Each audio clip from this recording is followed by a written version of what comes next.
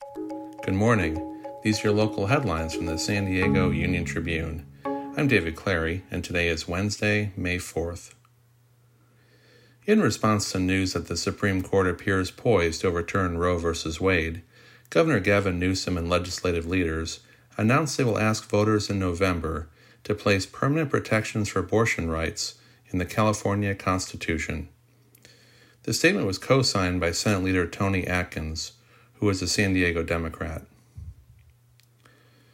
Tuesday's arraignment for a UC San Diego graduate student accused of struggling with a CHP officer last week was postponed.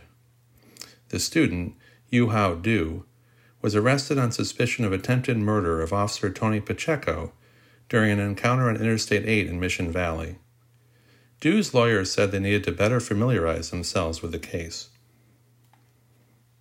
A pilot project that installed a pair of portable charging stations to help power zero-emissions vehicles in the city of San Diego's fleet has received positive reviews.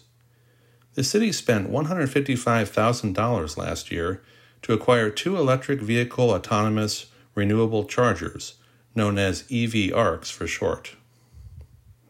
You can find more news online at SanDiegoUnionTribune.com.